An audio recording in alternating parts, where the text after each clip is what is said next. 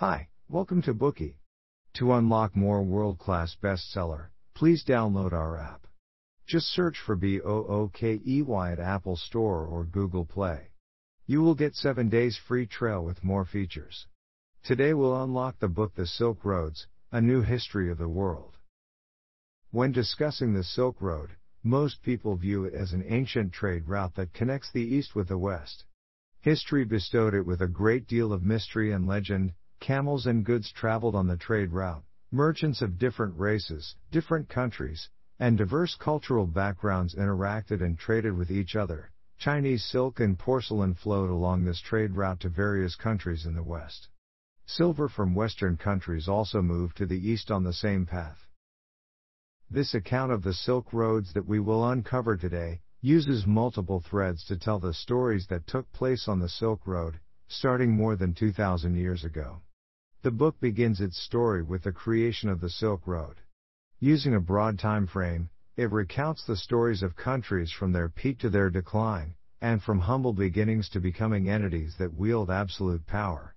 It has shaped world history into a brand new system. It reveals to people that for much of history, the world's axis revolved around the Silk Road.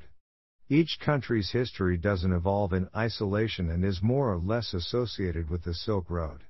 From the Silk Road, we can see that the world is smaller and more accessible than we've previously imagined. World history has been redefined. Once the book The Silk Roads was published, it quickly became a best-selling book around the world, and was even listed as number 1 in world history on Amazon UK. It was also number 1 in the genre of historical geography on Amazon US, and number 1 on the list of non-fiction bestsellers in India. It was also recommended by various organizations and figures. The People's Daily in China recommended it twice in 19 days, which was an unprecedented move by the most influential Chinese publication. The Times commented on the book saying, "Many books have been written which claim to be a new history of the world. This rare one fully deserves the title." The Economist stated, "Frankopan uses exquisite and intelligent language to interpret a world history revolving around the East." The famous British historian William Dalrymple lavishly praised the book by saying, "Ambition that is rare, a remarkable book on many levels, a proper historical epic of dazzling range and achievement." Peter Frankopan is the author of this book and a famous British historian. He has received considerable attention from mainstream academic historians around the world, because he's shown a talent for examining the anatomy of the contemporary world from a perspective that differs from European history. For this book The Silk Roads in particular, he consulted all the literary and historical resources that he could find in libraries around the world. Finally, he wrote this well-sourced book which included nearly 100 citations for each chapter on average, as can be seen from its numerous endnotes. Next, we will uncover the stories of the Silk Road in these 3 sections. Section 1, The Birth and Prosperity of the Silk Road. Section 2, The Wars of the Silk Road. Section 3, Another Origin of the Silk Road. Asia has been the heart of the world from the beginning of civilization.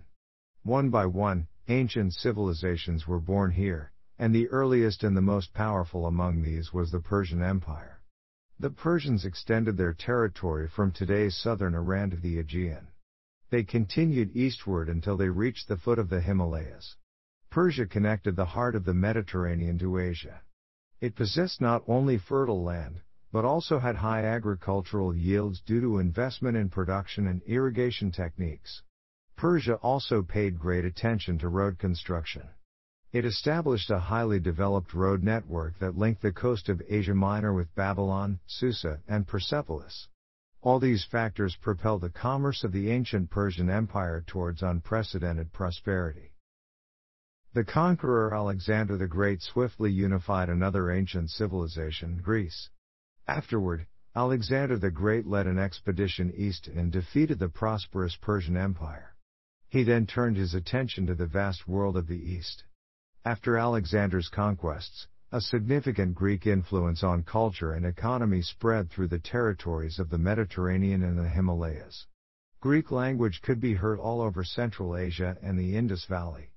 According to tax receipts and documents in Bactria from around 200 BC, Greek was still used daily by officials more than a century after Alexander's death.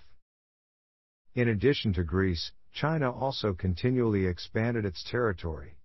Back then, the emperor of the Han dynasty drove nomadic tribes back to the steppes after nearly a decade of campaigns. He seized the Gansu corridor and controlled the agriculturally productive western regions of China. The Gansu corridor led to the Pamirs Mountains. Past these was the expansive west. China opened the door to transcontinental communication channels, and thus the Silk Road was born. The famous Chinese history book Historical Records noted that the inhabitants of these kingdoms were poor in the use of arms, he wrote, but clever at commerce, with flourishing markets in the capital Bactria, where all sorts of goods are bought and sold. The route from China to the west was treacherous, because it passed through not only the Taklamakan Desert, but also the Tian Shan Mountains or the Pamirs. Despite such harsh circumstances, rare and high-valued goods were still transported to the markets of Bactria, which was thousands of miles away from China. Chief among those traded products was Chinese silk. In addition to being a luxury item, silk also played a significant and practical role. At that time, not all of China was fully monetized and grain was perishable. By contrast, silk became the most stable currency, as well as an object used for international bartering. It was sometimes even used as a form of military payment. A remarkable collection of 35,000 texts from the garrison town of Xuanjian, not far from Dunhuang, paints a vivid picture of the everyday goings-on in a town set at the neck of the Gansu corridor. From the wooden tablets, we learn that merchants passing into China had to follow designated routes and had to obtain written passes. Detailed records were kept for these merchants, place of origin, types of goods, and the location of their next destination. Let's take a look at Rome too.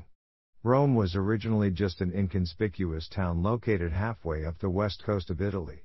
But after taking over one coastal city-state after another, Rome began to dominate the western Mediterranean. However, Rome became globally prominent only after its seizure of Egypt. The process of conquering Egypt altered Egyptian historical development. The series of historical events that we're familiar with includes characters such as Julius Caesar and Queen Cleopatra. These stories, which are filled with eroticism, power plays, and poisonings, took place during this period of history. They became a topic of interest for posterity. Furthermore, and most importantly, the capture of Egypt transformed Rome's fate. Rome acquired the vast harvests of the Nile Valley and increased taxation in Egypt, bringing fabulous wealth to Rome. The wealth quickly boosted the ambitions of the Roman Empire, and they began to explore new territories. The faraway eastern lands of Asia became Rome's next goal. The Roman Emperor Augustus ordered a detailed investigation on both sides of the Persian Gulf to report on trade in this region, and to record how the sea routes linked with the Red Sea. He also oversaw the mapping of the land routes heading deep into Central Asia through Persia. Back then, the routes pioneered by traders led to an unprecedented increase in the scale of trading. According to the author, within a few years of the occupation of Egypt, 120 Roman boats were sailing for India each year from the port of Myos Hormuz on the Red Sea. Roman amphorae, lamps, mirrors, and statues of gods have been recovered from a wide range of sites, including Patanum, Kolhapur, and Coimbatore. So abundant are the coin finds dating to the reign of Augustus and his successors from the west coast of India and the Laccadive Islands, they prove beyond any doubt the trade links between Rome and India. Rome's success was followed by the luxurious and hedonistic practices of the affluent class in Rome. The dining habits of a newly super-rich Roman were said to be as follows: pheasant brought in specially from the eastern coast of the Black Sea, guinea fowl from Africa, rare and expensive fish, plumed peacock. There was even a dish in which live birds were sewn into a pig's belly, and the birds would fly out the moment the pork was carved. It was also during this period that a term for being full of jealousy and looking down on someone was invented. A modern equivalent might be what we sometimes call the nouveau riche. Some conservatives were concerned about a particular luxury good from China, Chinese silk. Due to its smoothness and lightness, a body's beautiful curves could be seen. These special qualities made it very popular. At times, it seemed the very foundation of marital relations was being undermined. Men found they could see through the light fabric that clung to the female form, and this left little to the imagination. For them, silk simply meant exoticism and eroticism. They even worked hard to prohibit people from wearing silk by taking legal action. Even so, silk remained as a form of hard currency in international trade throughout history. The trade route was named the Silk Road by scholars, and this was by no means unsuitable. Although globalization is a very common noun nowadays, it was already a fact of life as early as 2,000 years ago.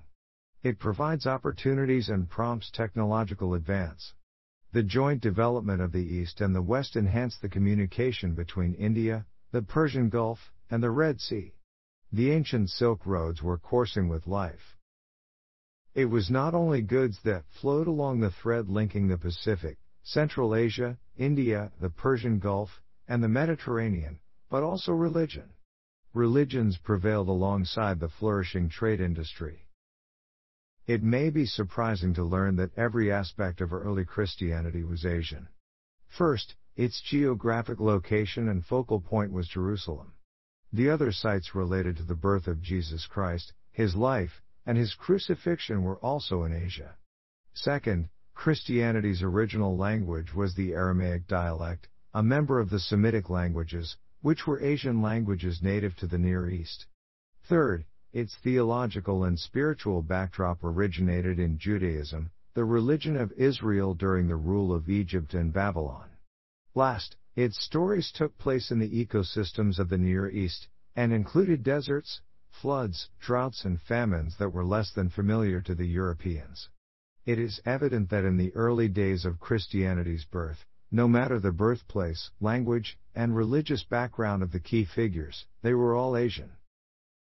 Among these were Jews who had lived in Mesopotamia until the Babylonian exile, then returned to Jerusalem. Those who converted spread Christianity eastward from Jerusalem along the trade route to the Caucasus and areas of the Persian Gulf. Merchants and exiled convicts from Syria brought Christianity with its new beliefs to Persia. Flocks of exiled Christians from Persia disseminated Christianity to more faraway places. During this period, infiltrations, disseminations, assimilations, or exclusions, competitions, and even armed conflicts regularly took place between Christianity, Zoroastrianism, Persians, Romans, aristocrats, and civilians. Conflicts arose among classes, races, religions, and nations. It was only later that Christianity in Europe was officially established as the imperial religion across the region due to Constantine's conversion to Christianity. It could be said that the activities of traders on the Silk Road greatly facilitated the evangelizing process in both the Mediterranean region and the East. It also stirred up instability in the world. It created a holy place located at a transportation hub, which was well served by connecting routes, just like the ones which passed through the city of Edessa. However, the religious wars between Rome and Persia severely affected the trade route to the Han dynasty. Due to the need for long-term economic aid for the war effort, the demand for luxury goods had begun to decline significantly. Cities in the Levant and Persia were often caught up in the fighting, which put enormous pressure on the economy of southern Arabia. This in turn would offer great opportunities for the development of Islam. Islamic sects began to participate in the fighting and seized some Christian cities. Instead of being repressive, they adopted lenient policies to make the Muslim empire increasingly powerful. The Muslim armies reclaimed several steppes tribes and communication networks, reaching the western areas of China by the start of the 8th century. Muslims had linked the oases of Afghanistan and the Fergana Valley to North Africa and the Atlantic Ocean. Large amounts of wealth were concentrated in Central Asia, and many construction projects took place on a grand scale. Among those was the rise of a new city, which would remain prosperous for centuries. It was the wealthiest and most populous city in the world at that time, with a population of about 100 million.